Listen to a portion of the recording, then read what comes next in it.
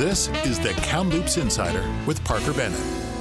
Hey, welcome everybody to the Kamloops Insider podcast. For episode 22, we have a great guest here today to talk to you about harnessing the sun's energy. And I'm pretty excited about this podcast. We've had other podcasts where we've talked specifically about real estate items and controversy in real estate. And today we're going to be talking about efficiency, which is something that's true and dear to my heart. And I'm pretty excited about it. But before we start the podcast, I kind of wanted to entertain everybody with a small joke. So, now stop me if you've heard this.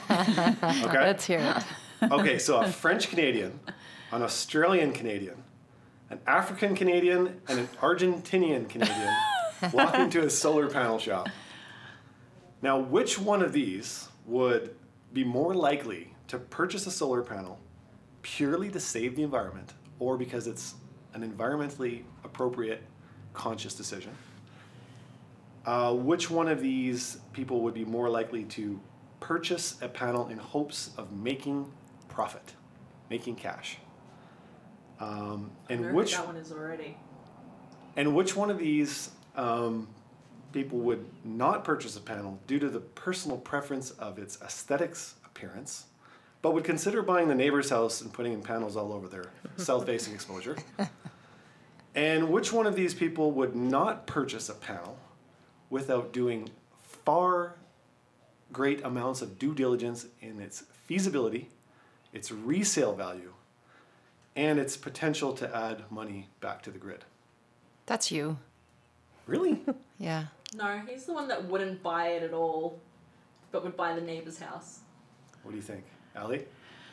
I'm trying to figure out what I'm going to do. Allie's the Argentinian Canadian. I am definitely. I know which one I would not do, but Okay. it doesn't talk good about me. I wouldn't do it for the green environment thing. I would do it for my money and maybe do it for the neighbor's thing so it looks ugly in their house. Who's going to do it purely for environmental reasons?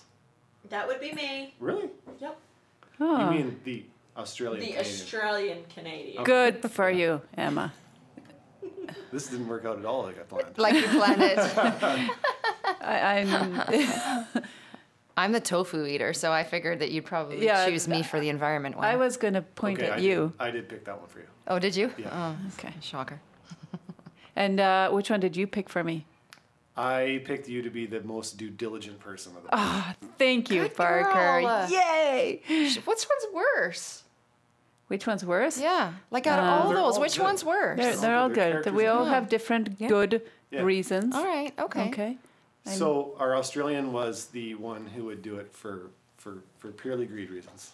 Just to make money.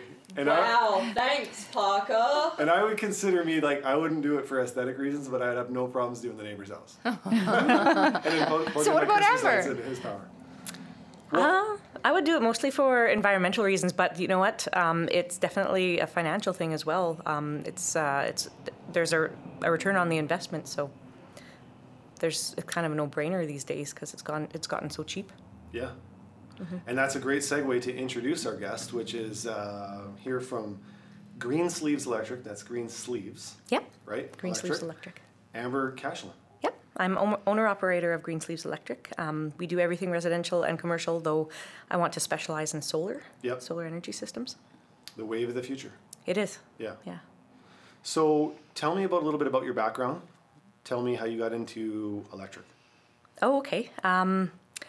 I actually went and I did my first 2 years of my science degree when I was young, and I really liked the sciences and I didn't know what I wanted to do with it, so I actually went the other way and became a support worker for 10 years.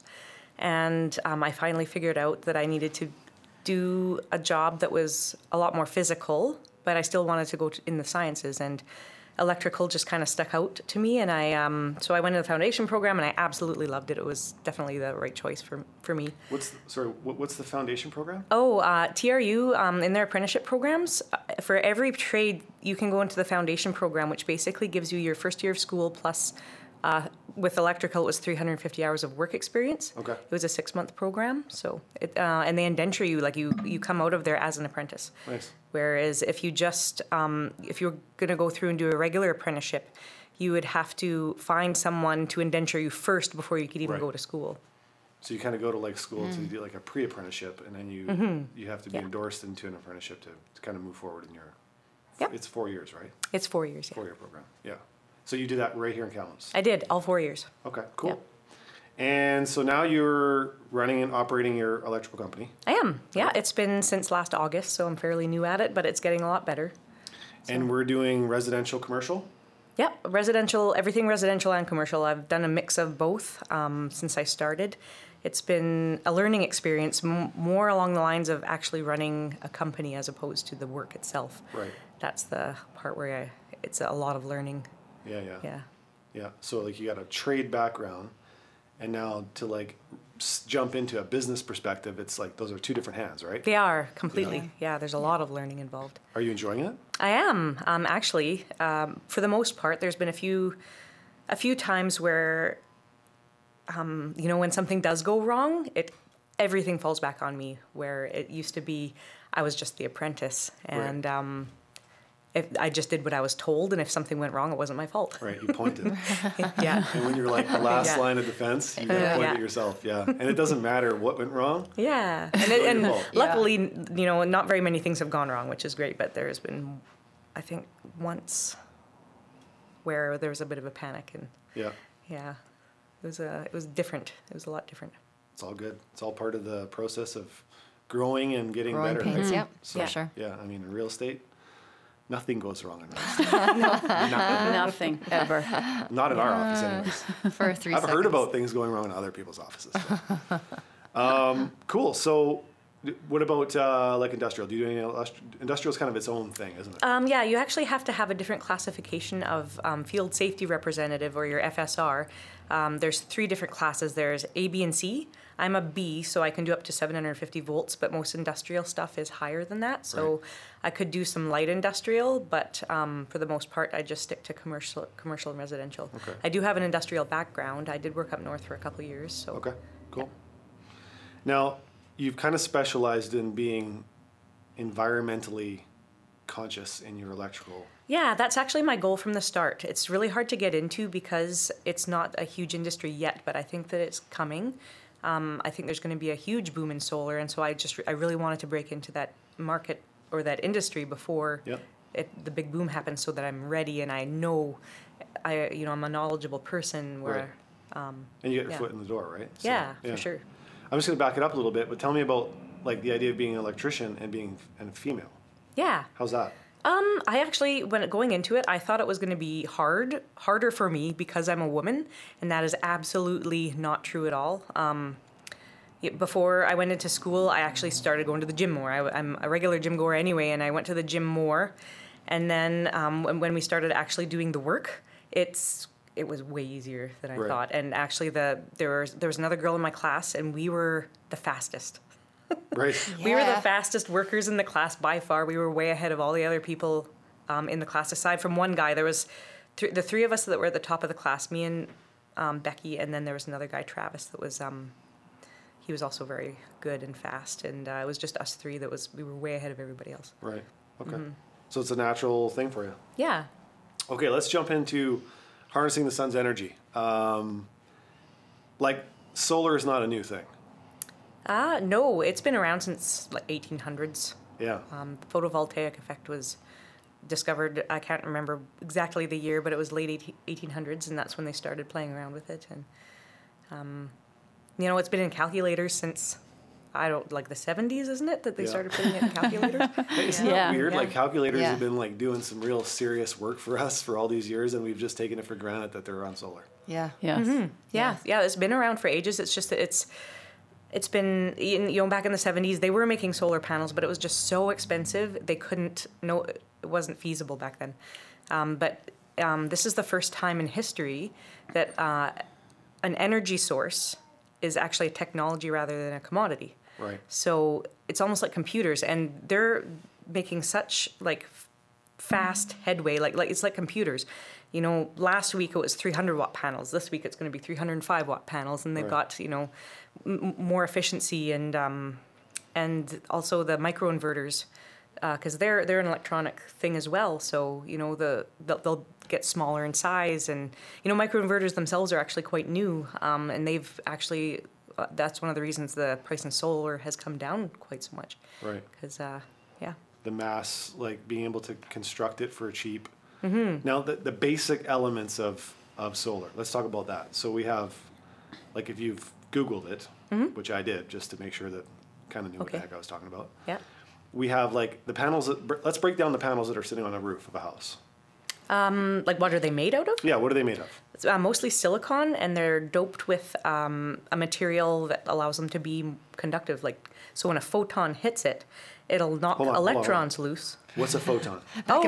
Sorry. Light rays from the sun, we call those photons. Okay. And they're basically little particles of light that will hit the solar panel. Yep. And then it'll knock electrons loose, because that's what electricity is. And so it sends it along. There's, if you look at a solar panel up close, you'll see very, very fine little wires. It's almost like a little grid on there. Yep. And so it'll knock it loose from the silicone that's doped with this material, and it'll send it through those conductors, and it collects them all, and then that's your flow of electricity. Okay. So is it possible then that a panel would wear out? Like it would, you say? Well, there's absolutely no moving parts, so it takes a really long time. What usually happens is over years, dust will scratch the surface. It's mostly the glass will get scratched, or so that the photons can't easily okay, that's it. Go through them. Yeah, I don't know whether. So to break it down in its most basic form, the sun is shining down, photons are coming out of the sky magically, even on cloudy days. Even on cloudy days, yeah. Sun will refract off the clouds, and photons we can still see. There's still light, yeah. So they hit the solar panel, which is, without getting too intricate, essentially is starting to move electrons. Yep. Okay, without any moving parts. Without any moving parts. And we capture this movement, and it's a very small voltage, right? Like a one volt. Yeah. Well, most solar panels after all those fine little wires in the solar panel, they all kind of converge and then come out of the solar panel, and it's somewhere between 30 to 50 volts DC, and that's direct current. Okay. And then, so that's what the inverters are for. Usually, if it's a standard grid tie system, you'll just mount a microinverter under each panel, or a tandem under each two panels. And that will convert right on your roof from DC to AC, so that just goes straight down into your panel. Okay. 120 volts or 200. Why is that more efficient, to convert that to AC power before it comes into the house? It's... Like, we were just talking about, like, microinverters are fairly new, but why wouldn't we just have it come in as a DC form and then convert it in like a... There's a lot of different reasons, actually. One of them is actually safety, because when you have DC, direct current, it's actually going to be a much higher voltage. A lot of the times it can be up to 600 volts DC coming down off your roof. Okay. And so if your house is on fire or something, I mean, there are safety things that you can put into place, like a rapid shutdown box that's on your roof. So, the firefighters come in and they're chopping through the walls and stuff. They don't want to hit a live 600 volt DC wire. Like, that's quite high, and they would die probably. So it's a lot safer to have 120 volts coming down, or 240 volts coming down off your roof. Okay, so it's actually going the other way. I always thought they came in at a really low voltage in DC, and it was converted to AC. Yeah, each single panel is only 30 to 50 volts, but then you attach them and you wire them in series, and that adds up. Right. When you wire in series, the voltages add. Add up. Right. Yeah. Okay. Cool. So, let's talk about in a residential application. There's probably a couple of different ways you could do it. There's the guy who has the cabin on the lake that's off the grid, and he's got to take in energy from the sun. He needs to store it so that he can consume it at a later date. Yep. Okay. And then there's a residential application that could have the combination of storing and feeding the grid. Yeah, that's a hybrid system. Okay. Yeah, there's three different types. There's your standard your off-grid system that you're not tied into any sort of grid at all, and that's you've got your solar panel. You might involve a generator for cloudy days, because you want to have a certain number of days of autonomy. Then that's like how many days you can survive, like when there's no sun or in the winter and you're hardly getting any sun at all. You have to be able to store that amount. Apocalypse. Yeah, you have to be able to What's store. going to happen then? Well, I mean, the zombies can't eat the sun, so. Right. We don't know that. Thank goodness. Yeah. So, yeah, you want to have a certain amount of time, and you have to calculate everything that you use. That when it's an off-grid system, it's a lot more complicated, and there's more parts. Like there's the batteries, and batteries are high maintenance. Right. They have to replace them every few years, and depending on the type of battery, you actually have to maintain them. You'll have your charge controller, which will, that's what regulates the charging of the batteries. Yep. So you don't overcharge your batteries, and then it'll, divert the power when you're not using it to the batteries. Is there any waste in that function? So if you're not at home and you're on a lake, so you're on Yes, an there isolated is. System. Yeah, because the charge controller will stop charging the batteries once they're full, otherwise they'll explode. Right. And then, so if you're not using any of that power, say you're away, then it'll just stop. Just wastes. Yeah. It just wastes. Okay. Whereas a grid tie system, that's where it's nice because you can feed it into the grid all year round, they'll net meter and then actually pay you for it. So. Okay, let's talk about net metering. Yeah. What does that mean? Net metering is where the utility will exchange watt per watt, like anything you're overproducing, they will go into the grid, and then when you're drawing back from the grid, they'll exchange those watt per watt, and you don't have to pay for them. And then there's an anniversary date, and at the end of the year, anything that you've overproduced throughout the year, they'll actually buy back from you at a certain rate. Right. And here in BC, it's currently at 9.99 cents per watt. Wow. And So people will get a check back at the end of that year. Yeah, but that is something that's a bit of a controversy right now. BC Hydro they're talking about changing. In fact, I think they have changed it now, as of very recently, that anybody from now on who buys or who gets who applies for a grid tie system, they'll only allow you a certain size so that you can't really overproduce very much. You might overproduce a little bit, but they'll only allow you to have to size your system for your needs. So is that kind of like counterintuitive? Like, we don't want you to oversize the system because we don't really want to pay you. Yeah, that's pretty much it. Right. Because as of right now, I believe you can produce, it's actually quite a bit. I think it's like 100 kilowatts a year, and that's way more than anybody would use. Right. Yeah. Or sorry, not 100 kilowatt hours. 100,000 kilowatt hours. 100,000 yeah. kilowatt hours. Okay. Yeah. Typically, a house now will use about 10,000 kilowatt hours. I think my grow up uses more than that. Oh. But that's just a unique thing, Yeah. right? So BC Hydro is saying, like, listen, we want to promote this in such a way that you have the potential to make money, but ideally we would just like you to make a little bit of money, because we don't really want to. Yeah. We don't want to interrupt all our infrastructure that we've already built. If there's a huge fad, Yeah. and everybody starts putting. Isn't that the idea? That's true. Well, you know what? In Ontario, that's kind of what happened a little bit. They actually had a great incentive program there that just ended recently. It was their FIT program, and then that was the FIT program was for bigger systems, bigger than 10 kilowatts. Okay. 10 kilowatt systems. Oh, wait a second. Yeah. Sorry, I was just I was on the last question. I kind of remembered things a little bit wrong. BC Hydro will allow you to install 100 kilowatts currently. So that's watts installed of solar panels. It's not that they don't go by the kilowatt hours produced in a year. Okay. Yeah. So Sorry. I went off. So let's just keep it like really simple here for my small brain. If I were to install solar panels on my house today, okay, what kind of incentives are the government offering me to do that? Or is there any incentive at all? In BC, there isn't really much of an incentive, which is something that it would be great if we could change. It's really up to the government. There are other provinces that have great incentive programs. Alberta has several different ones. Ontario, like I was saying, had the FIT program or the microfit program for, people could install up to a 10 kilowatt system on their house, and the utility would pay them it was a crazy amount. When it first started in 2009, I think it was 80.2 cents a watt. Okay. That's 80.2 cents a watt.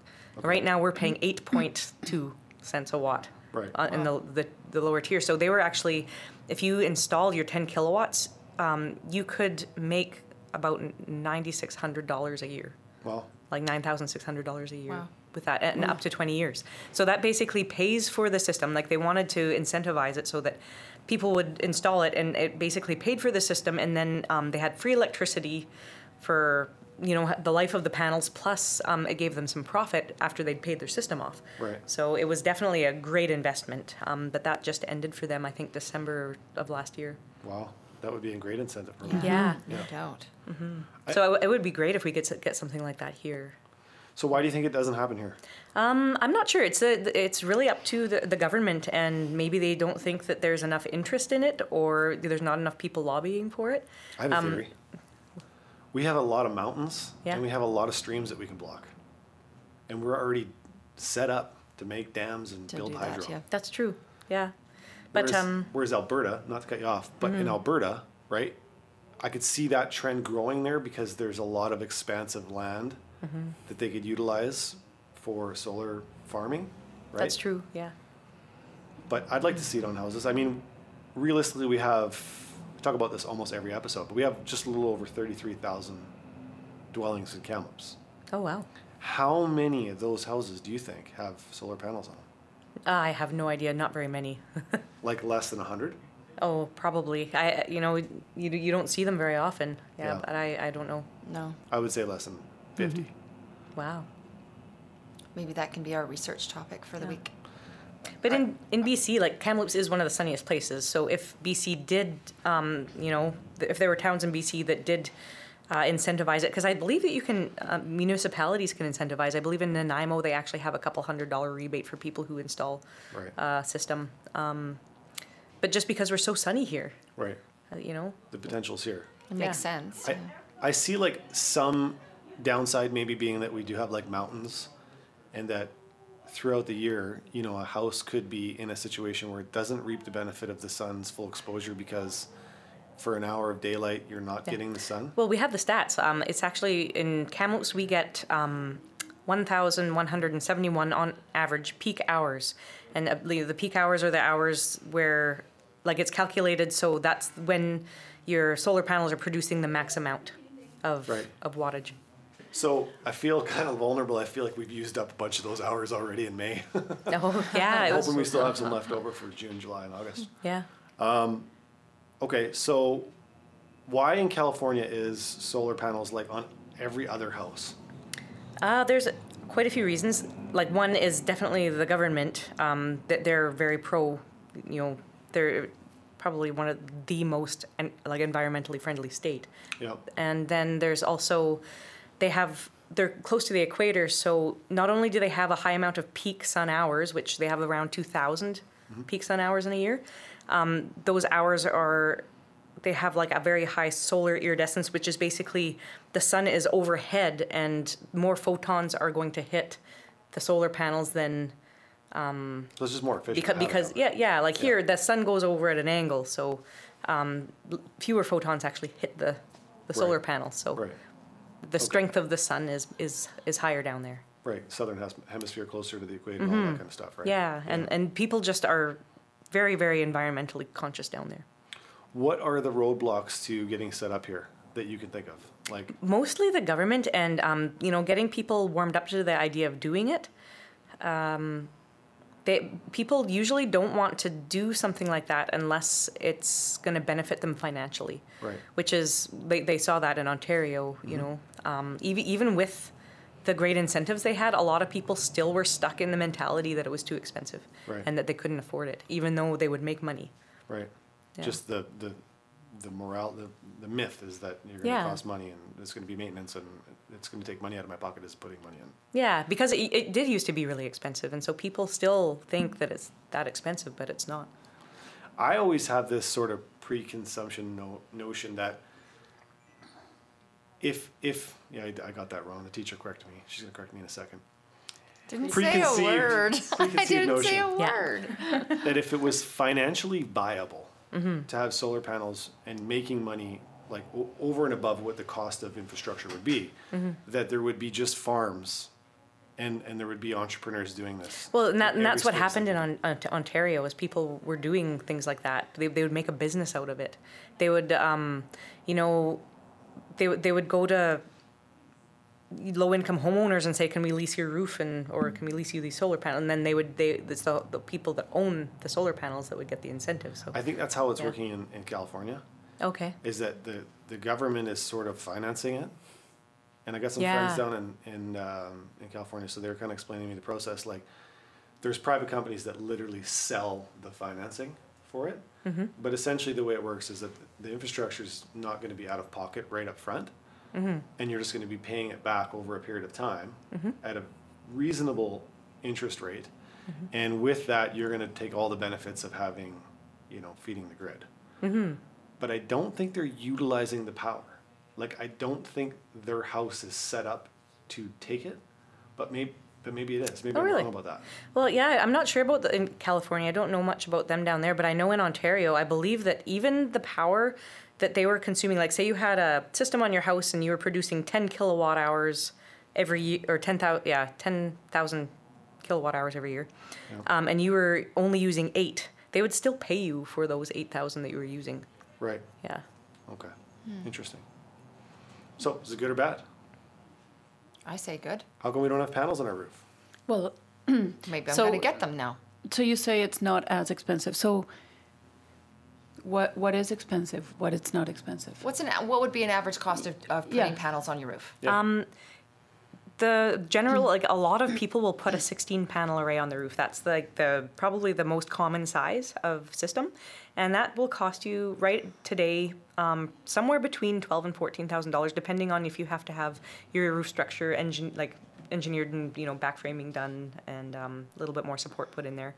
And like the install, like how difficult it is to install it on your roof. And if it's a brand new house and you're able to install it while you're building it, it's going to be a lot cheaper because you don't have to try to fish cable and you can install it while the roof is going on. Yeah.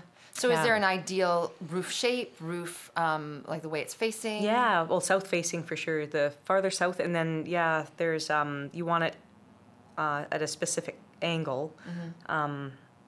But really, you could put them on, like the racking could be tilted. You can tilt the racking so that it moves with the sun? Oh, that's tracking. That's completely different. The racking, you can have fixed racking that you tilt up, and you can actually get racking that you can move manually throughout the year because the trajectory of the sun is lower in the winter and higher, so you can actually tilt it manually like every month or so, or depending on how often you want to go tilt it. Yeah, but, really? Tilting that thing. Got your tool belt and drill. Yeah, trackers, that's adding moving parts in, and so that's going to be more maintenance, and they're more expensive to install, and it's not really worth it. They've done a lot of research and studying this to see like the financial benefits of it, and it's not really that worth it to put a tracker in.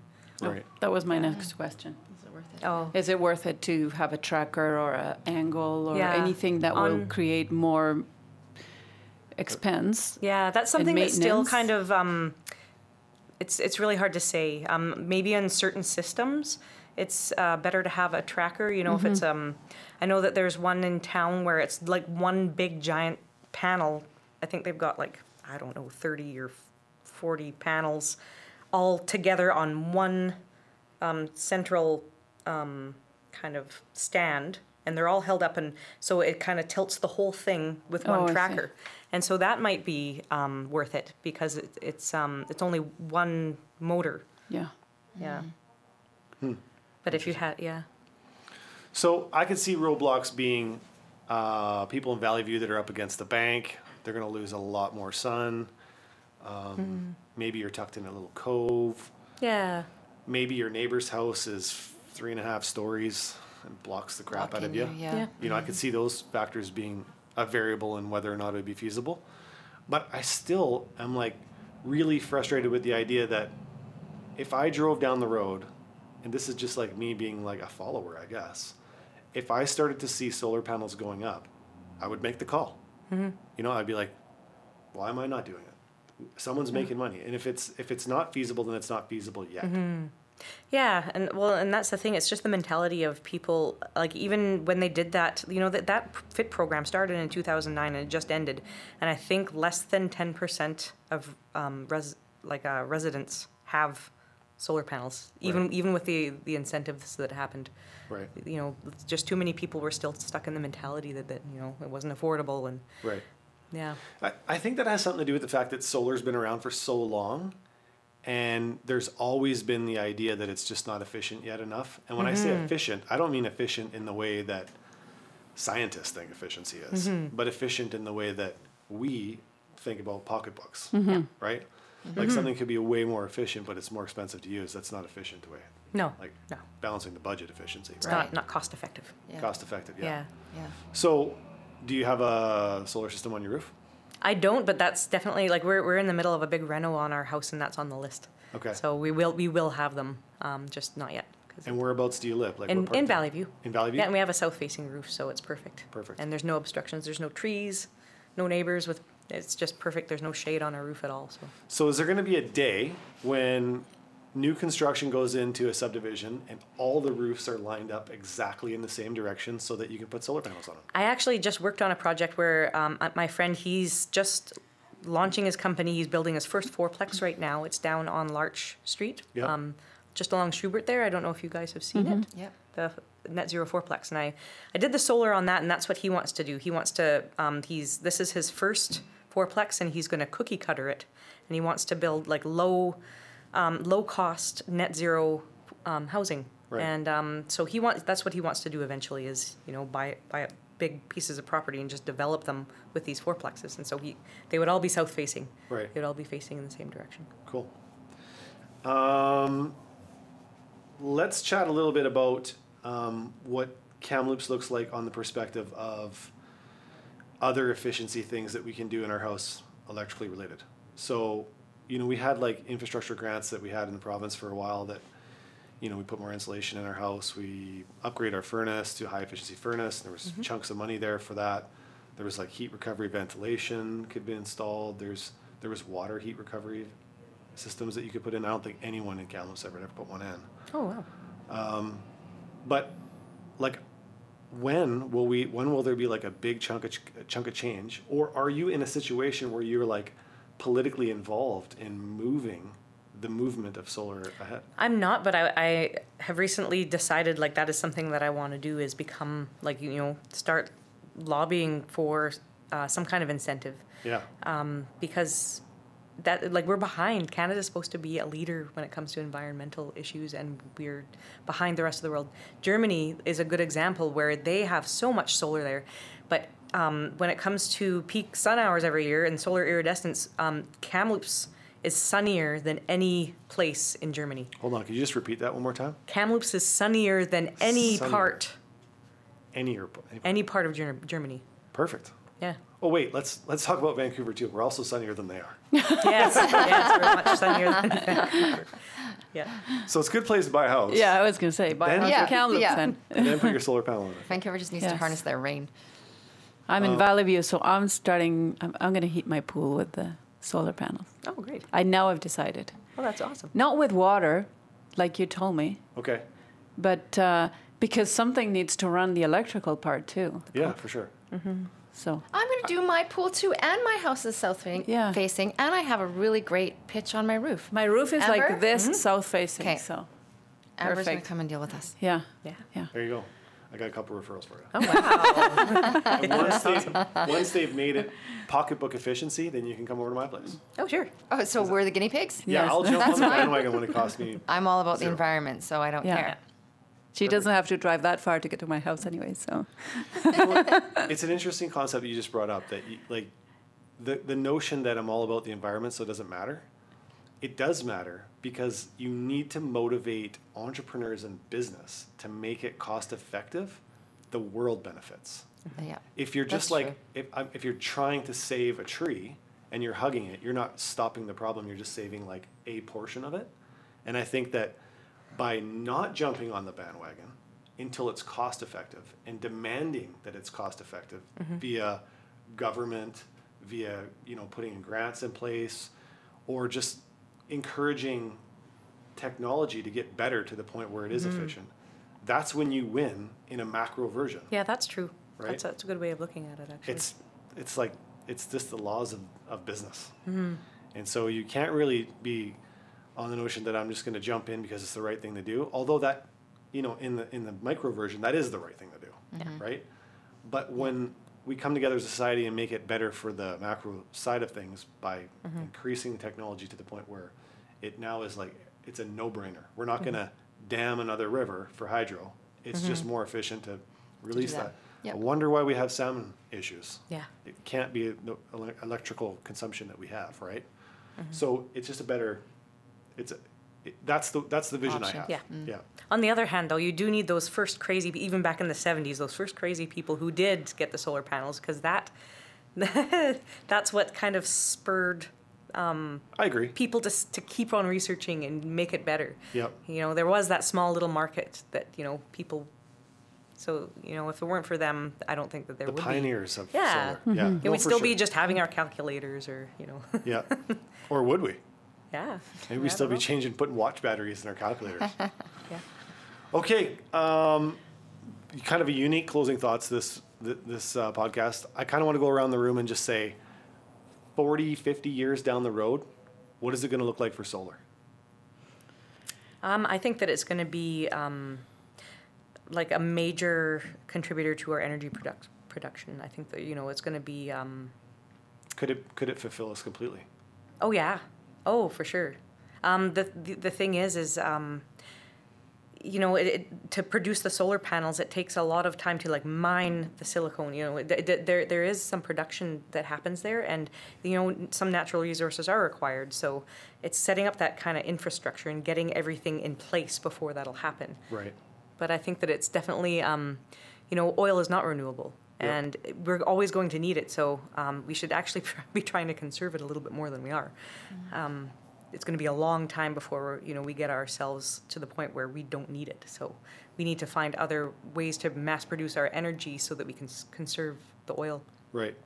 I think it would be interesting if each subdivision, had the optimal, let's say in a development stage, which I don't think in 50 years you're going to have single-family dwellings in Kamloops. They might still exist, but I don't think they're going to be being built. We're going to run out of space. They're going to be more multiplex kind of structures, right? So if we took a development site and we picked the most ideal location to put up a solar farm that would just purely be infrastructure for the subdivision that it's in, right? So you have 2 or 3 lots that is literally just this massive solar generating plant in the most optimal location that feeds your subdivision. Yeah, and I believe those do exist. There are big fields of solar in, Ontario has a few. I think they had the biggest one, I believe, in the world for a while, and until I think India and China kind of beat them out on that. But we're getting one. We're getting one of those really close to us. Isn't it the Upper Nicola Indian band? Yeah, I did hear something about that. They're putting in I can't even remember the numbers, but it's millions of dollars worth of solar. Yep. It's huge, and I've actually contacted them. I would love to be a part of that, but I haven't heard anything back, so I'll have to keep bugging them about it. Right. Maybe they'll listen to this podcast. Yeah. Yeah. Perfect. Closing thoughts, Ali. What do you think?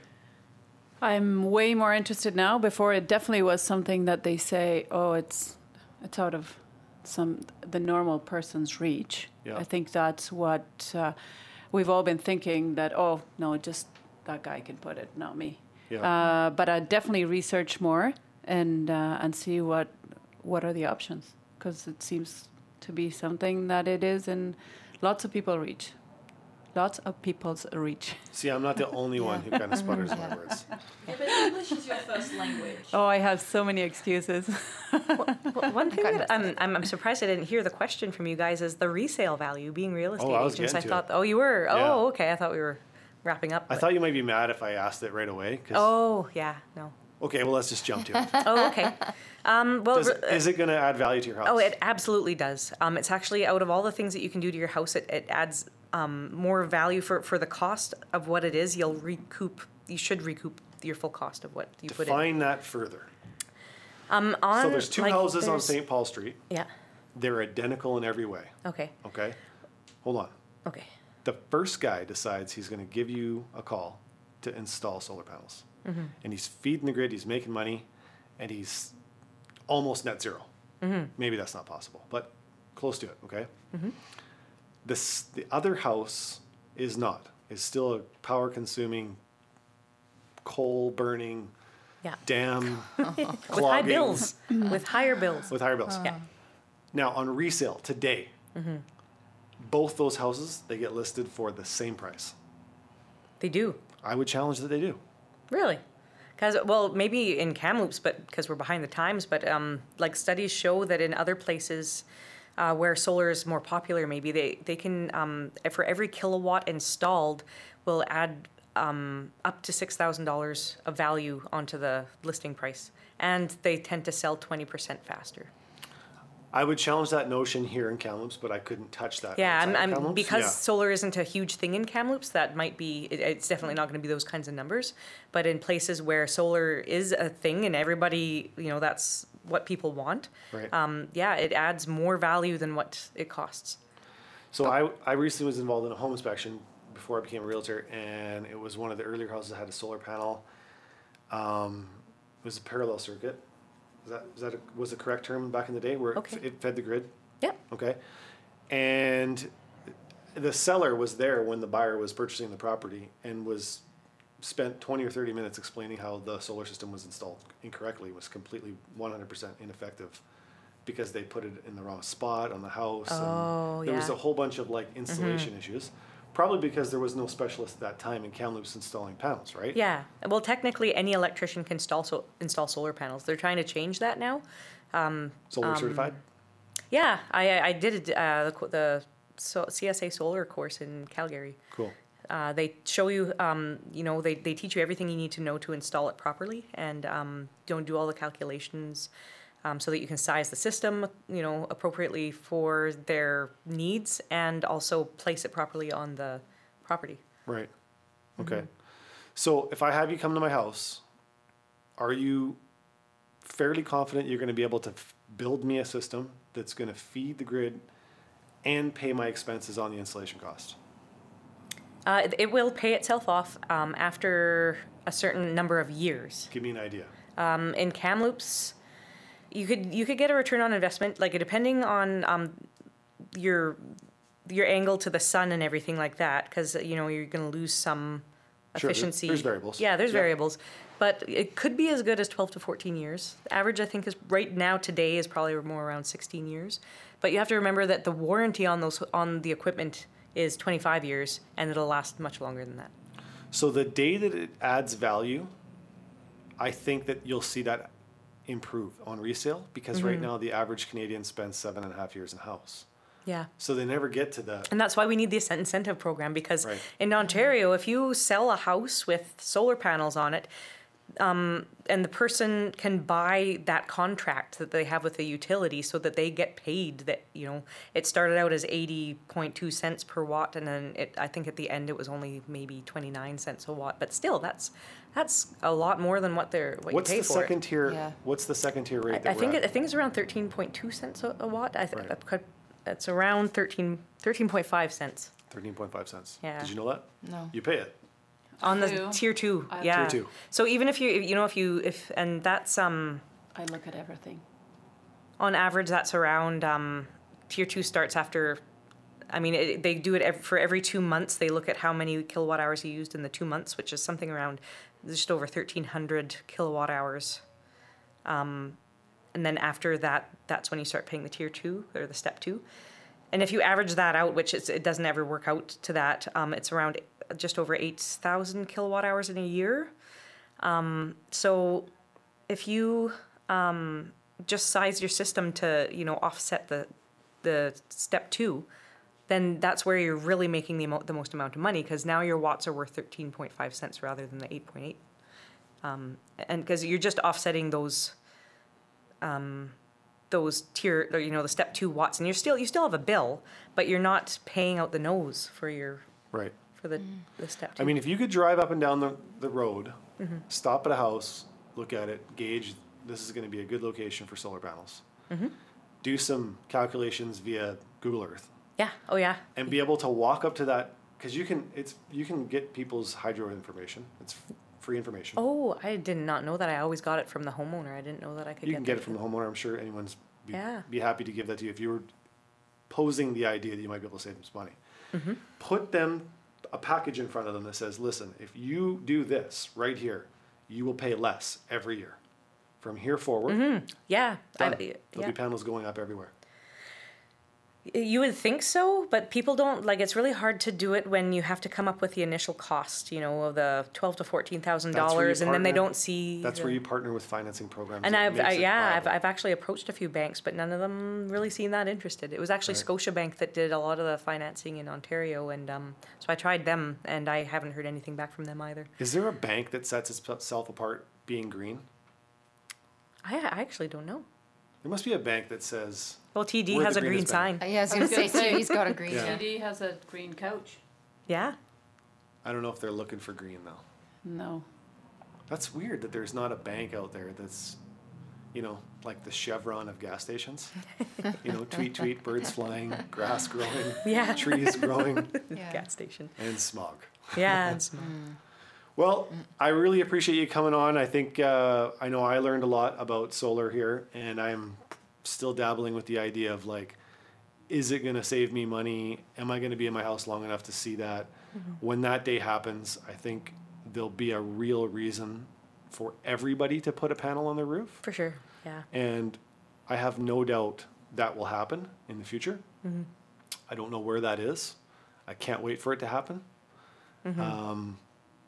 But I think we still need to find a way to beat the financing burden of infrastructure.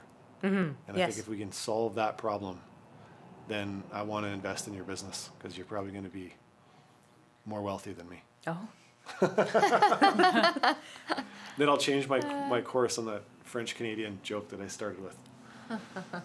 Amber, thanks for being with us today. If somebody's interested in getting a quote for solar or maybe just some general electrical repairs, installations, how do people get a hold of you? They can go to my website. That's www.greensleeveselectriclimited.ca, or they can email me at Amber Cachelin, that's AMBERCACHELIN @gmail.com, or they can give me a call, 250-320-4507. Cool. There's a number of ways to get a hold of you. Yeah. Do you have to spell your name consistently? Like I do. And if people see it, they don't know how to pronounce it. So, right. Yeah. Yeah. Cool. Awesome. Thanks, Amber. Thanks, Amber. That was All right. great. Thank you for having me. Yeah. Cool.